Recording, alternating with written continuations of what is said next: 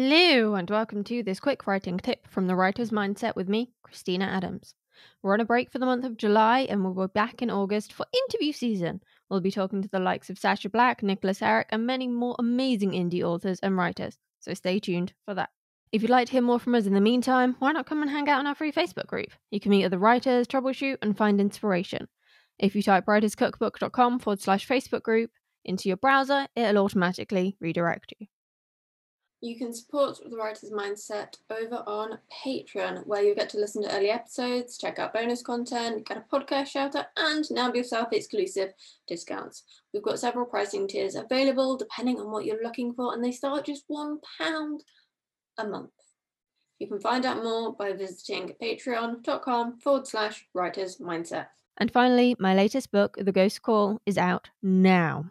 Reviews that have come in so far are amazing. Thank you so much if you left one of them. Everyone is loving how it's written from both the mother and daughter's points of view.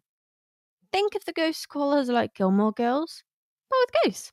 It's available now on Amazon, Apple, Kobo, all the usual sites. You can find it under my pen name, KC Adams. Now, on with the show.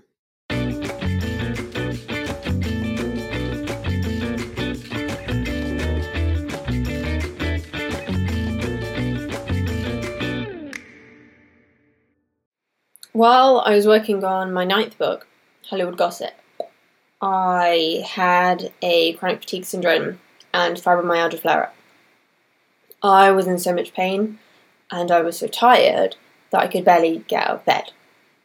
And when I did get out of bed, that took most of the energy that I had. I ended up spending a good couple of months mostly just playing Stardew Valley on my laptop, because it's a simple, plotless game, and because of that, it allowed my brain to rest. And that's what my brain needed. And sometimes we undervalue what rest can actually do for us, and also what rest actually is. As writers, it's really hard to rest because stories are everywhere. And in order to improve as writers, we have to analyse the stories that are around us, because analysing them is what allows us to create better stories ourselves and develop our craft. But if you can't flick off that switch, which certainly I've never learned to, how can your brain possibly rest? But if your brain can't rest, it's not charged enough for you to get the writing done and for you to be able to concentrate for long periods of time. Because if you're feeling drained or stressed or burnt out or suffering from fatigue, then there is a high chance that you won't be able to concentrate. You might not even be able to read the words on a page. And that makes it really hard for you to get anything done. So if you find yourself in that position, stop. It is okay to stop when you need it, when you need to rest. And if you've got an hour where you need to get something done, you are much better off spending half an hour resting and half an hour writing than you would be to try to plough through and to write for an hour. Maybe even you'd be better off just writing for 10 or 15 minutes of that time, because what you write in that time will be of a much higher quality than if you were just trying to plough your way through how stressed or burnt out or drained you feel. You know, as much as we want things like stress or burnout or fatigue to magically go away, they won't. The only way they will go away is if you be kind to yourself.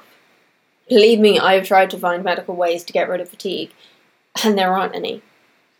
The doctor told me that to help with my fatigue, I should rest but not sleep.